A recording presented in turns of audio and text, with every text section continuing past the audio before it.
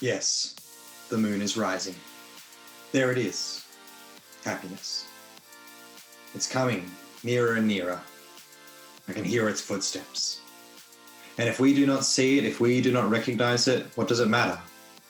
Others will see it. This is from Anton Chekhov's The Cherry Orchid, or Orchard, depending on how you were raised. The moon is rising. Its light has changed the landscape. Will we perceive it? If we don't, others surely will, and where will that leave us?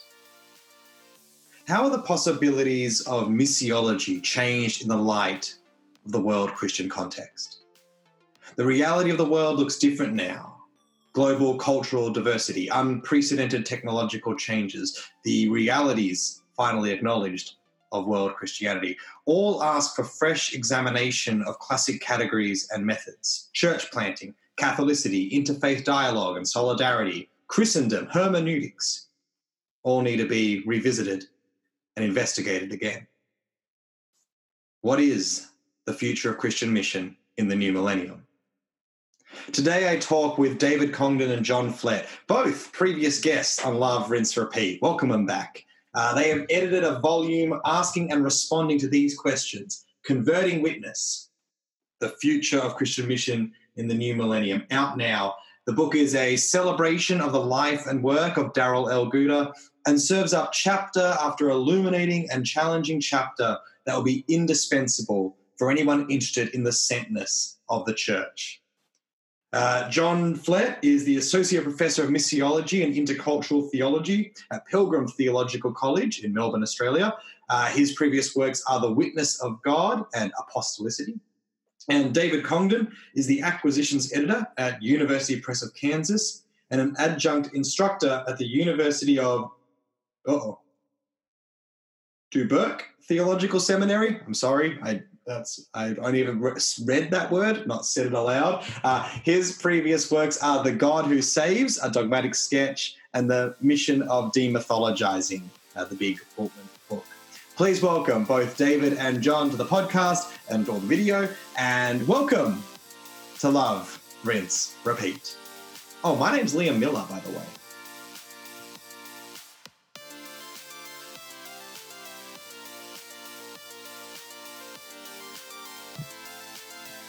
Hey everyone, welcome to a special edition of Love, Rinse, Repeat with two guests, David Congdon and John Flett, who have edited together Converting Witness, the future of Christian mission in the new millennium. Welcome, guys. Thanks, Liam. So maybe, some people will have known you guys from previous interviews or just from around the traps, but some might not, and particularly some might not know how you guys are connected. So I guess, how has it come that you guys, met? Or what's the story that gets you to going, let's edit a book together? You go first. You want me to take this one? All right. Well, I think, John was ahead of me by a few years at Princeton. See, when I arrived, you were already in the doctoral program, I believe, at that point. 2003, I started. Yeah, so I arrived in 2005 as an MDiv student, and I had John as a professor for at least, I guess, one class, and maybe I'm trying to remember all the details now. It's been a long time. I had him for one class, and then we interacted in other, just by virtue of being in the same location. I'm trying to remember exactly all the details about that, but that was the main point of contact, I believe. And certainly I had an essay I wrote that I gave to John to edit. I kind of tore it apart, as John is wont to do, which was great. And then I guess from there on, it was sort of just conversations. And then of course the BART conference on mission, that was a big joining together of like-minded folks on this topic. So, and certainly Darrell Guder himself was a point of mutual interaction and conversation. So, does that sound about right? Yeah, and then he was my editor at IVP and ripped my book apart. So. Right. Been around pretty late. Yeah, so several years later, right, I acquired his book on apostolicity for university. So, and we had this thing where I would we had many Skype or Zoom sessions to talk about the product and the manuscript. So that was I repaid the favor he paid my essay. Yeah, although you had to read a lot more, I guess, the book. I did. Yeah. And so then how did it come to, I guess, approach wanting to pull together this collection of works? John, was that you? You sent me a message or some point? I believe. Well, there was the further colleague of ours that American, but he was teaching in New Zealand. He suggested that it would be good to do something for Gouda, his own life circumstance when he was unable to do it. So me and David got together, and it's a worthwhile project, right? He's a good guy. Mm. Well, maybe that's a good chance to get into Darrell Gouda, who, this is a collection of essays in honor and celebration of his life and work. And, the first chapter is you guys write together a life of continuing conversion about him. So for those who maybe like me didn't know this name coming into the book, maybe give a little bit of a rundown of who Darrell is and maybe the importance of his work, both either personally in your own journeys and in terms of the wider field. Honestly, did you say that you'd never heard the name Darrell Gouda before going to the book? I am going out on a limb and admitting that on really. What sort of bloody teacher am I? Well, I mean, perhaps it came across and then did not stick. So that could be more on me than anyone else. But even if it had, it wasn't like something that had embedded in or works I had spent time in. Yeah. So I don't know. Darrell was my doctor father in Princeton, but before that, so me personally, I got to know him through the Gospel in Our Culture movement in the States when it was sort of in its pomp and circumstance in sort of 2001, 2002. Then I went to Princeton to work with him. But for me, he sits really nicely on the line between mission studies, systematic theology, Barth studies, and he sort of combines all those together and does in a way that's really, I think, gracious, and it sort of reflects his personality, his ability to take complex thoughts and present them in a way which is really usable at different levels within the life of the church. And he does it all with, a gracious, fantastic personality. Yeah. David? Yeah, I mean, for me, Darrell was one of those figures who I kind of hovered around campus for me. I don't know if I actually had a class with him directly. In fact, if I'm thinking back about it, he guest lectured in church history or systematic theology, one of those two courses. And I remember the very first time I met him, I was a first-year student in the MDiv program there at Princeton, and I came up to him after his guest lecture on mission, and I thanked him for translating God as the Mystery of the World by Eberhard Jungel, which I had read the year before I started seminary. And I spent a year just reading Jungel's works, all of that I could find in English at least. And that book in particular had a huge impact on me. And I remember his only comment in response to me was, now just read him in German. And there's or something to that effect. There's much more in German you need to read. And it was sort of like this both deflating and also this kind of encouraging comment to investigate further. So I went on and did that, but it was a really important moment for me to kind of connect with this person who I only associated him with his translation work. That was the only thing I knew him by. I didn't know any of his other writings at that point. That was, my entryway was his work on translating Barth and Jungel. And later, of course, I engaged his work on mission. But when I was in the PhD program there, I co-taught with him on the missional theology and practice course, and that was an important point for me, kind of bringing together his interest in mission and my own interest in theology and translation and other topics and hermeneutics. So That's great.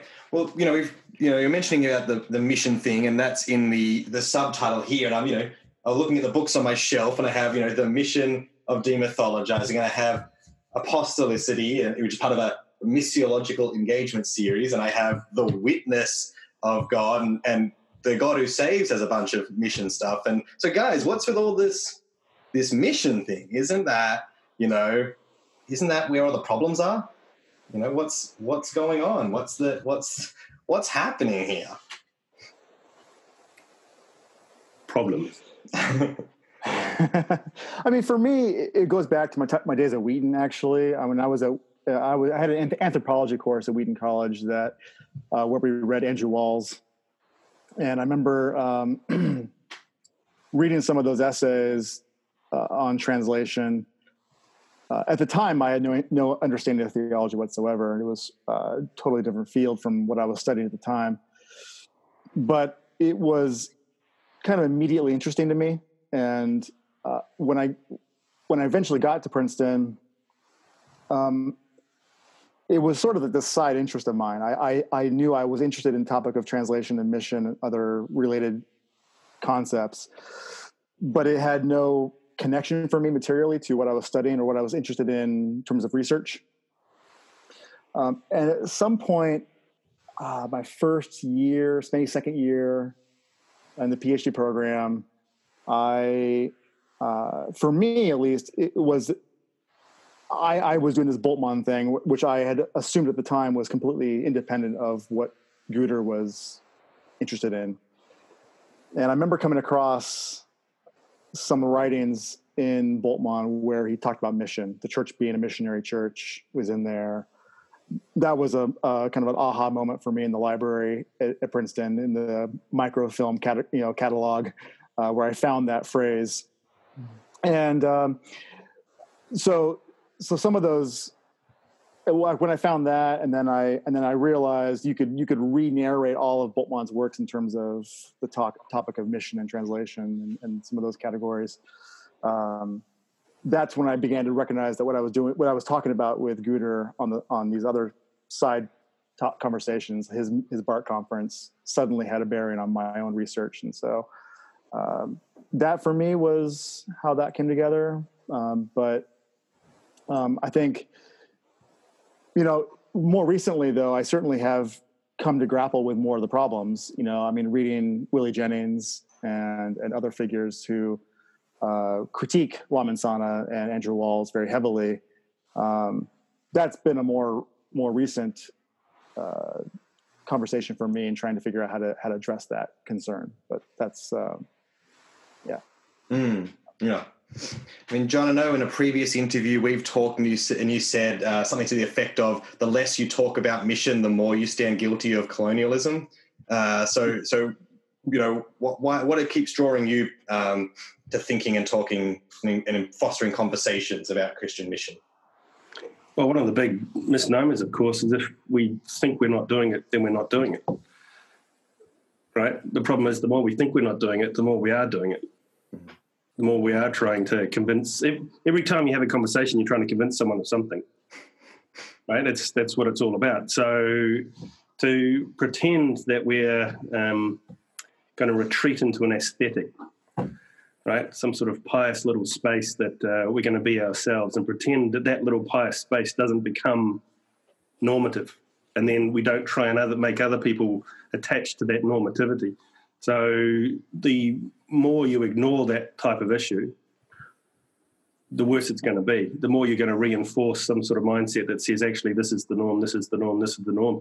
And the majority of, so I could name a few names, but I won't, but some contemporary theologians, the more I read contemporary theologians that sort of eschew any sort of notion of mission, the more you realize that they're down their own little rabbit hole and they're unable to speak to anyone else. So I don't think, clearly there is a certain white saviorism that is happening very clearly in this part of this political climate, which is clearly false, and it needs significant critique. But you don't critique it by ignoring it. You critique it by confronting it. So I don't know. David might not know the name Israel Folau. Do you know the name Israel Folau? No. So Israel Folau is a sports person down in this part of the world. He's a Pacific Islander. His family well, now they're sort of a sect, but he's been fired from the Australian team for homophobic slurs in the media. So it's a big sort of debate, like a massive debate within Australian society at the moment. But the reason I bring him up is because of the word sin. So in other words, he has a very particular definition of sin and what sin is. And the fact is, that is the popular definition. So if I'm walking down the road and I ask anyone, what's sin, they're going to say, well, it's moralism. Mm-hmm. So does theology have any response to that? So this is a huge debate within the public sphere, and it's all based around some sort of theological currency that no one really talks about and no one really examines. So we can either ignore the question and let the right do what they're going to do with it, or we can actually come up with theologically responsible answers to it that actually will bring some sort of light to the discussion rather than letting the trolls win. Mm. So I think it's exactly the same thing with mission. And mission can be a completely positive, life-giving,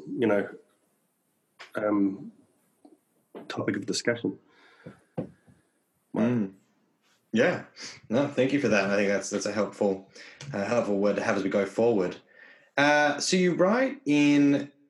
I just want to stay with the subtitle again, because you have this idea of, and we kind of started to touch on it there, the future of Christian mission in the new millennium. And I guess to look to the future or to think of the future implies, I guess, maybe some sense of discontent about the present, or at least some attitude toward the present of Christian mission. And I wonder if, as you were kind of thinking about the book and your own work, are there trends you see in the kind of the present of Christian mission that you're hoping this book might act as something of a corrective, or are there other trends that you're like, that's a good trajectory and I'm hoping this book picks up and encourages, or your work in general picks up and encourages? I'll jump in, and John, you can feel free to correct or go a different direction. But I think one of the major questions right now in terms of this field of research is there's kind of different divides in terms of where people are going. There's the intercultural dimension. There's a world Christianity trajectory, and Guder himself represents kind of this kind of almost neither nor. Kind of, he has this whole missional church background, which is kind of what his name is associated with, the missional church book. And the word missional is kind of attached to his legacy and his name, for better or for worse. And I think there's ongoing questions about which avenue of theological and cultural research is the way forward in terms of thinking about mission. I think Daryl himself is probably going to be the first to say the term missional isn't the goal, or isn't the point of his work. That was it was useful at the time, and maybe is probably less useful now. But what's this next stage forward? And I think this book in particular, I guess I would say leans more towards the intercultural side, but it has world Christianity development aspects in it as well. So it has kind of both in there. It doesn't really take a position in terms of this is the field of research or program that needs to be pursued, but sort of offers readers a bit of all three. You have the missional conversation, you have the intercultural conversation, and you have the world Christianity conversation, and they're all sort of represented in the book in different formats and approaches. And so in that sense, it's not sort of setting forth a program, but this is how we need to move into the next millennium, but presenting readers with the variety of theological resources for thinking about this topic. I don't know, John, if that sounds right to you, or sounds good. Yeah, cool. Well, these are very heated conversations, though. So I mean, we're sort of like a very peaceful approach to this, but there are people who are very opinionated about this conversation, which we don't know if you want to get into that topic or not, but we're sort of, in my opinion, I'm less vocal on which one we need to go with, but I do prefer certain strands over other ones. So, yeah. John, you want to throw your hat in any ring right now, or? So I think the field of mission studies is so clearly in the post-colonial era. There's a lot of reassessing, right? Methodologically, what's going on, and it's taken us a good 40 or 50 years to come up with methodological directions. And I think we're things are starting to crystallize at the moment. So we're still on a bit of a ferment, but we start to see clear trajectories that I think bring in a wider diversity of voices. And it's a question of trying to encourage those voices. We probably wanted more diversity in the book than we ended up getting, but such is the way of things. Oh, thank you for that. So thinking of there's a line in the first chapter that you guys write where you're kind of summarizing some of Gouda's work. And it is God who acts in mission, and the community gathered by this acting God responds by participating in God's mission. And you say this is the key to his missional ecclesiology. And in the chapter, it leads into kind of an important shift in the way people might go looking in the Bible for missional imperatives.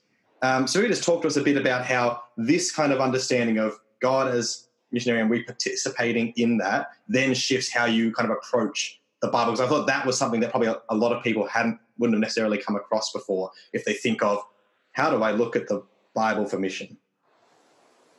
I'd probably rotate the question. So one way of thinking about it is, when did we start thinking about the Bible as a rule book for mission? So when did we start thinking that we approach the biblical text in order to find a command to go and do mission? Right? So I think we can highlight that as 1792. In 1792, William Carey wrote a book called, it's called The Inquiry, but it's The Inquiry for the Use of Means for the Conversion of the Heathen, right? So it's a really long title. But he does two things in this book. The first part of it is looking at what is now known as the Great Commission. And he goes through and exegetes Matthew 28 against the reformers. So the reformers wanted to get rid of bishops. And an easy way to get rid of bishops was to follow the Catholic argument that said bishops maintained the mission of the church. So if you said the mission ended with the apostles, you've got no need for bishops, you've got no need for Catholic hierarchy, you've got no need for any of that type of stuff. So he talks about how actually this text, go into all the world, is not been undone, right? It's never been rescinded. So he says that, and then he ends up using business model, i.e. the Dutch East India Trading Company, as a strategy for mission, right?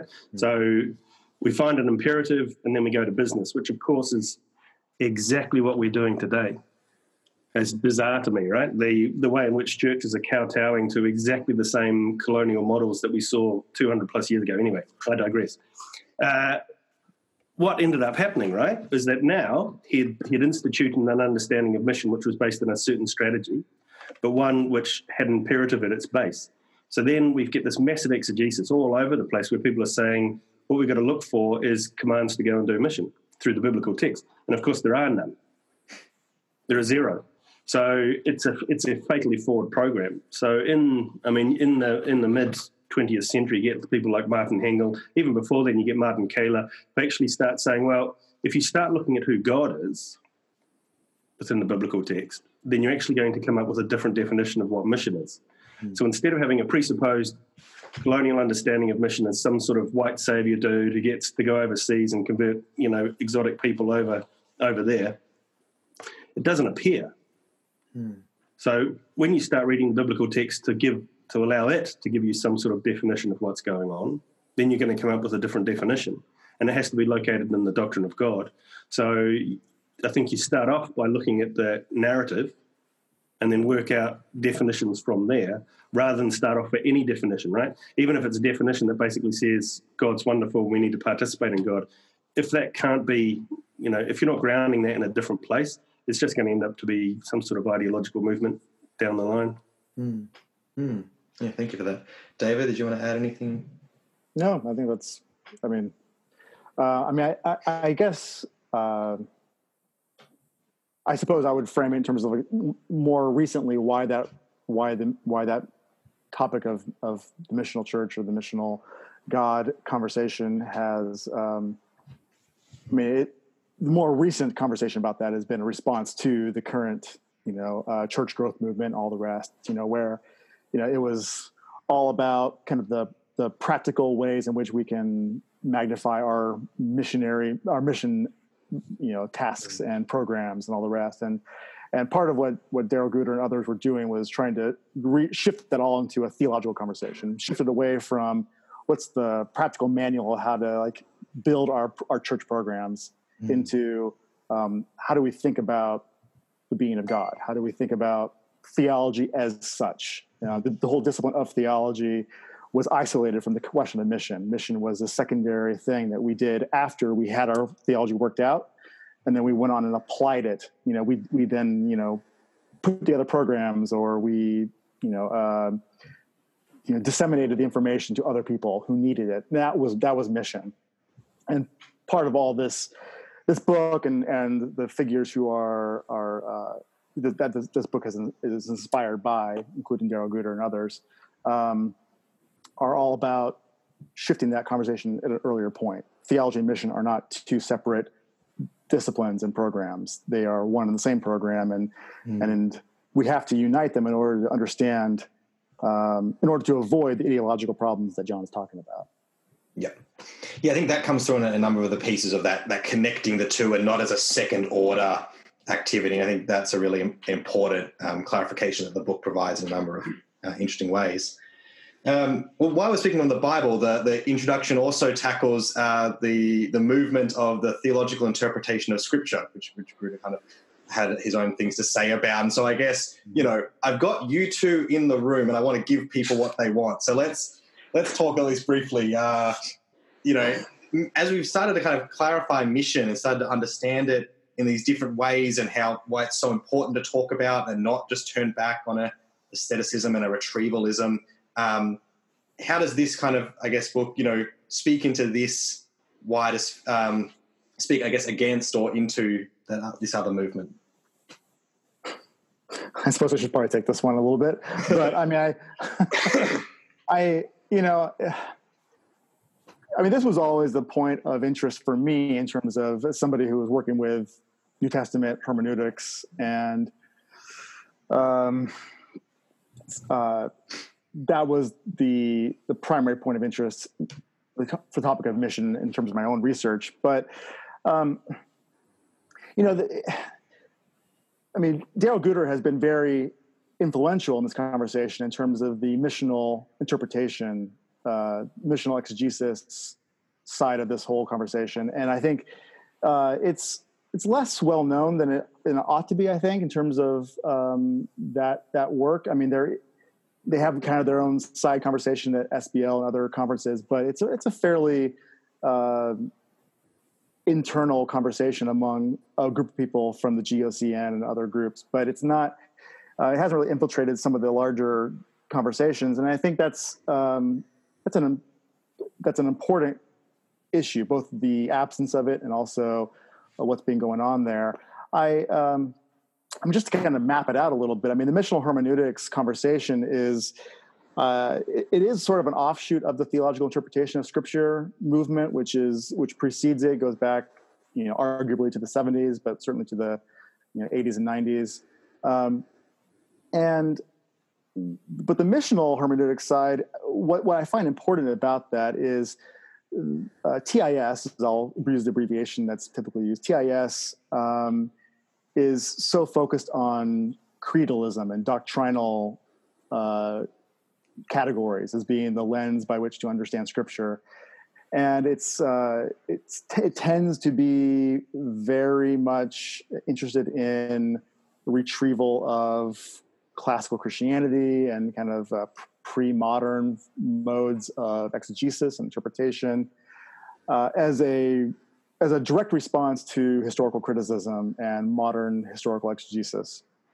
And missional hermeneutics has sort of been kind of like this side tangent that almost ignores that debate and says what all this has been missing is the question of the church and the question of mission and the kind of on the ground practical reality of interacting with people who are culturally other and foreign, and the differences of culture and how that affects interpretation. And within that whole conversation, Dale Guder has his own rather unique approach to this, which is in some ways to make the interpretation of Scripture very, very practical. Like what interpretation of Scripture is going to generate and catalyze the work of the church, in its God-given commission within a particular situation. How is it going to form and shape the community of believers to live out their calling? It's sort of almost like the practical version of Augustine's rule of love. Whatever generates love is the right interpretation of Scripture. For Guder, it's whatever generates the formation of the community and builds up the community for its mission is the right interpretation of Scripture. And I don't know if anyone else has really taken that up constructively. It's sort of kind of been his own thing. Anyway, that whole debate is or conversation is very interesting to me, and I don't know if it's got as much attention as it deserves, I suppose. But my own entryway into this is through other figures. I mean, my work on Bultmann connects with other folks within the missional hermeneutics conversation, Michael Barham in particular, where it's less on the practical side and more on the question of kind of intercultural, cross-cultural communication and translation. Mm. So, but yeah, I don't know, John, if you want to weigh in here. That sounds good. Well, then I'll throw the next question to you, John. So the first, after the introduction, the next article or essay is written by Stephen Bevans, and he kind of engages or builds on your work from Apostolicity, your book, which we talked about earlier, to explore the mark of Catholicity through a missional lens. What was it like, I guess, thinking about this piece, reading this piece as, a building off or a conversation with what you had already done? And I guess maybe as a way into that, talking about the kind of Guder's flipping of the four marks of the church to look at them as missional ministry practices. We can kind of both talk about that part broader as well. What was the question? So what was it like reading Stephen's chapter, given that he's directly engaging apostolicity to now talk about Catholicity, in a missional lens? Good. When you're reading it as an editor, right, you get different eyes. Stephen Bevans is Catholic, so he's going to come up with a certain data set that's going to be different from where I would personally go. It strikes me that there are so many key theological loci which simply have not been considered through a more dynamic lens.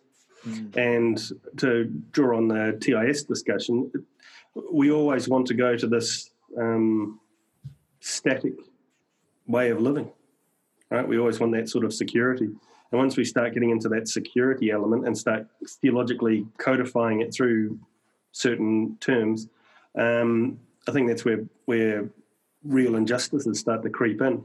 So the question is, how can we turn, or how can we think theologically, missiologically through these major marks in a way that is open to peace, justice, grace, and all of the good things that we're looking for? So instead of just, it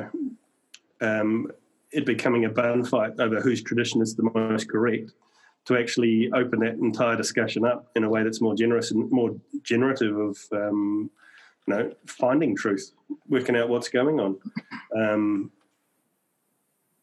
So, you know, I can only support that type of discussion. David, do you want to talk a bit about the, you know, that flipping of the four markers of the church and your thoughts on how that then, you know, opens up the conversation?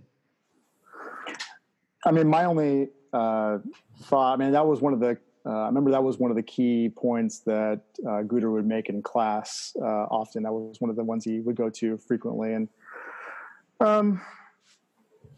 yeah, I've always found that to be an especially helpful point. In particular, I understand all that in terms as a response to the ecumenical movement and a way to address some of the problems within the post-liberal conversation about ecumenism, which has often privileged kind of formal unity over kind of the active, dynamic apostolicity, trying to find ways of doctrinally unifying the churches. If we just have the common doctrine of the Eucharist, if we just have a common doctrine of baptism or something like that, then our churches will be united, right? That's kind of the implicit assumption among some of that work. And part of what Guder is doing, and here he's following Barth and others, is to say the church is what it's called to do. Its being is in its act, and so its action is in apostolic mission, and it's being sent and being gathered by the Spirit. And so in that sense, unity exists wherever that activity is taking place.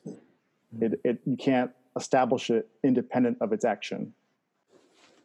Yeah. So it's concrete in that way. Thank you for that. So I was reading through the book, and, you know, we're talking about the future here, the new millennium. And, you know, I didn't see Twitter get much of a mention. I didn't see much about the vast interwebs that we're all now connected with.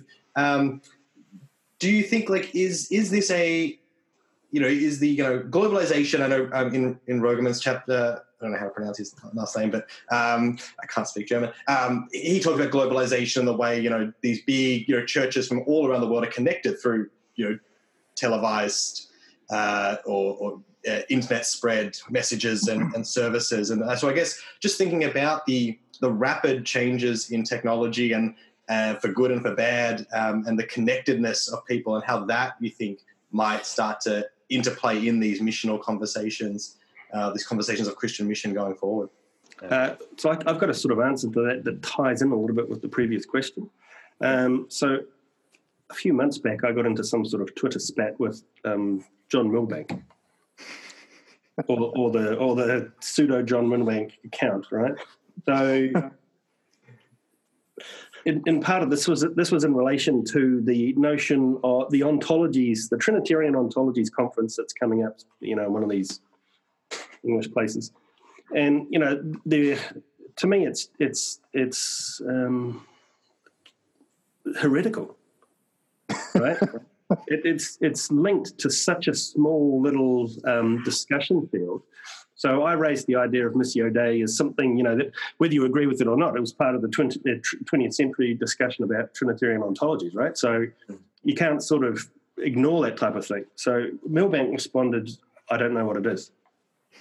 So then I said, well, you know, that's like saying you don't know what BEM was, right? To which he responded, "I don't know what BEM is." So I just thought he was taking the shit, but he wasn't. He did not know what Baptist Eucharist, the ministry document, right? I mean, he doesn't know what BEM is. So this is an enormous privilege to be able to even have some sort of ecumenical document, which, you know, is this attempt to try and come together with something, and you just can ignore it. You don't know what it is. It doesn't enter your field of view. By contrast, I got invited to go over to Papua New Guinea to deliver a series of lectures, and as a result of this, I went through and read the Melanesian, like the back catalogue of the Melanesian Journal of Theology, and in this I came across a really interesting piece on BEM, which it's the same thing, right? I've seen a number of times, but it always starts off with, "This does not answer any of the questions we are asking." So now you've got a Melanesian church saying this is a completely irrelevant document, but we're still going to interact with it. So this combines technology, right? This is the technology thing. Me and Millbank having a spat on other parts of the world, right? But also, getting this invite, going through reading the back catalogues and realising that there are just a whole... So on one hand, there is this privilege that basically says, we know what the aesthetic is, we know what the true unity of the church is, you've got to follow this line. These are the pictures of the English pastoral countryside that truly tell you what the faith looks like. And then on the other hand, right, and he doesn't even know BEM. And on the other hand, you've got Melanesian Church that takes these documents seriously. They're completely irrelevant in that context. They're actually sitting down trying to give it respect, however. So there's something wrong there, right? There's a breakdown there somewhere. And to me, that's the opposite of mission. Like that entire breakdown is the making theological claims about what the normativity of the faith is, how it needs to be translocated, versus another group which are struggling with really, really live questions, trying to work out what's going on, paying respect to a whole range of different documents they probably shouldn't pay any respect to whatsoever. So to me, this is opening up. Yeah, so it doesn't matter. See, this is also a bit strange. It doesn't matter how much digital openness we get. If we're not theologically open, if we're not actually going to sit there and think about actually what are these different voices trying to tell us, it doesn't matter how many voices we've got. These voices have been around for a long time now, and we're just ignoring them. Actually, it's worse than ignoring them. We're going out of our way to say that they're not relevant at all. So the current climate that we have is this huge pushback against any sort of notion that other people have different opinions, and we need to take those opinions seriously as also being normative for the life of the church. Yeah. Thanks, John. I'll just chime in from a totally different angle, and that is to say, I do think there is a legitimate volume or book or books that need to be written about, the coming robot revolution or whatever it might be. I mean, and how the massive technological changes that are on the horizon are going to affect, like VR churches or whatever. I'm certainly not competent to wrestle with some of those questions. And but I'm very interested in that conversation. I think if we were to have tried to engage all those questions in this book, it would have been a very different volume. And maybe a much more depressing one too. I'm not really sure what the future of the church really is. Honestly, I teach a course on Reformed theology and Presbyterian history for Dubuque Seminary, which is ironic. So I'm not a Reformed or Presbyterian, but it's nevertheless it's a thing I teach every term. And I close that course, which is the course is structured around the Book of Confessions for the Presbyterian Church in PCUSA, and I close that course every term with the question about what's the future of confessions, the future of the church, future of the denomination itself, or any denomination for that matter. And I'm pretty pessimistic about it. I don't. Even though I'm teaching these students who are entering pastoral ministry of some kind, professional, church work of in various forms. I give them a pretty honest assessment, in my opinion, about what the future of that work will be. And I think, so I think there's a lot of, epistemological humility I wanted to have about that future, since no one can prognosticate about what's going to happen on the horizon. At the same time, I think the prognosis is grim about a lot of those aspects. And so I think, what was that?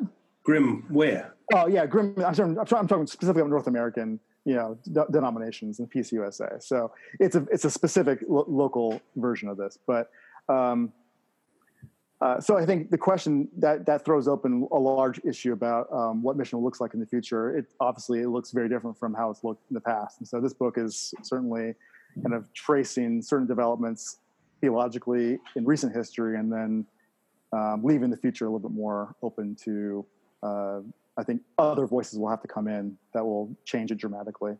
It'll look very different. Yeah. Thanks for that. So as you were reading all the essays coming in, do you have a particular moment that comes to mind where you saw someone make a link that you hadn't thought before, or a fresh kind of critique on something that had been bothering you, or a proposal that excited you? Any of those like aha or yes or oh right cool moments that you want to kind of share as a little teaser for those who might be thinking of diving in. At the risk of playing favorites, just think about your relationships as well and who you'll be seeing at upcoming conferences. Feel free to let all that play a part.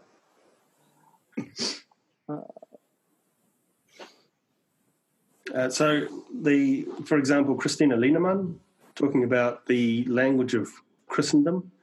So the language of Christendom is an interesting one for me because it has a massive. So whether you're talking post-liberal theology, whether you're talking, the James K.A. Smith type of thing, whether you're talking about the Anabaptist type of thing, the let's go back to pre-Constantine type of thing. Christendom is a linchpin theological concept, right? So everything's bouncing off this notion of Christendom. The problem is it's an ill-defined idea. So it's a placeholder for everything evil or everything good. And it doesn't really have any. So, for example, if you go to sociological descriptions of secularization, you will never see the term Christendom used ever. So it has no probative value within sociologists talking about secularization. So the end of Christendom is an irrelevance, right, to that discussion. Whereas, it's a deep theological term that has no meaning. So, but it has huge amounts of theological weight. It's a really odd sort of thing. So, especially in the missional church type of discussion, Christendom has been this massive thing that people are bouncing off. So, to actually go and examine the merits or the lack of merits of that term or how it changes over time or what it's actually meant, because it's only really had a negative meaning for 60 years. And why? Right? So if we can make a straw man of Christendom, for good or for ill, then it's going to lead our theological agendas in a different way. And I think it's a term really lacking in any sort of merit. So, essays like that, I think, do move the discussion forward. Yeah, thanks. Yeah, I would agree with that one. That was probably the more interesting essay to me. I would also lift up Deanna Womack's essay, but and kind of the larger conversation about interfaith dialogue more generally. I think that's in there in a few pieces. I think that's an increasingly important angle and approach within this conversation. So, yeah. Cool. Thank you. So as we come toward the end, some regular viewers and listeners will know that I've started a game called Pairings, which is you take your book and we need to pair it. So we need a good meal that goes with the book. What are you going to sit down with and eat while you read? A good song to listen to, but between, before, after a song or an album, and then another book to pair this with. So once you've read this, what do you read? And I'm going to go ahead and disqualify books by either John G. Flett or David W. Congdon from the pairings thing right now. A meal. Wow. Boy, it's tough. Kimchi? Oh, yeah, I'll go for kimchi every time. Yeah. Great. All right. Korean barbecue, man. I love that. Yeah, there we go. Cool. I think that's appropriate for the book and for a few different reasons, but yes, I go with that. Would you say a song? Yeah, song or an album. Yeah, some sort of music to play, And I gotta tell you, I'm not going to be listening to anything except for the new Tool album for the next 6 months. When that sucker comes out. All right, cool. So we got the new Tool album pairs with Converting Witness. David, do you want to add a song or an album? That's good. I guess you're fighting against the present order and, pushing forward in new ways. And you're honoring, someone who's been around from the past into the present. I think it actually, I can see it. All right. And another book. So people if they've read through the essays here, what do you think is another good book to go to at that point? I mean, an obvious choice is one of Guter's own books, like Be My Witness, probably, or Continuing Conversion of the Church. That would be those are the kind of the obvious choices. I don't know, John. What do you think? I'd go Continuing Conversion.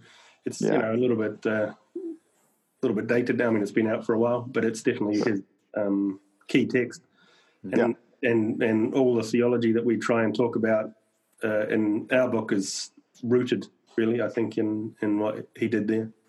Yep, that's great. True. I agree. So, guys, what do you want to plug? How can people connect with you? What should they be looking for, picking up? What's happening on your guys' end? Well,